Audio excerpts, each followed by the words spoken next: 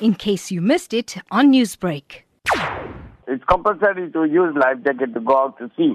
Because sometimes when the sea is rough, you must use life jacket.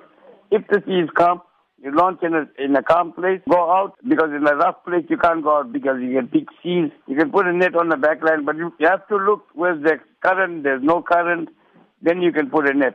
Other than that, you can't put a net when there's current. You must stay away from the current because you can't hold the net.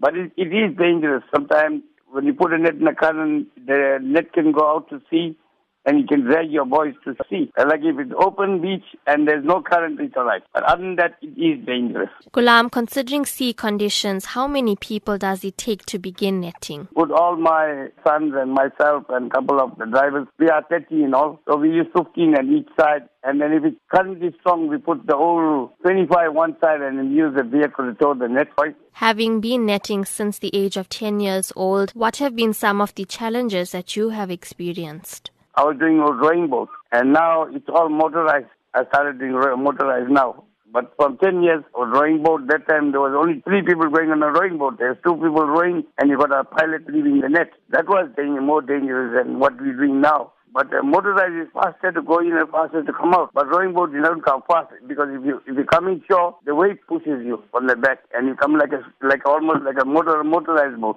Newsbreak, Lotus FM, powered by SABC News.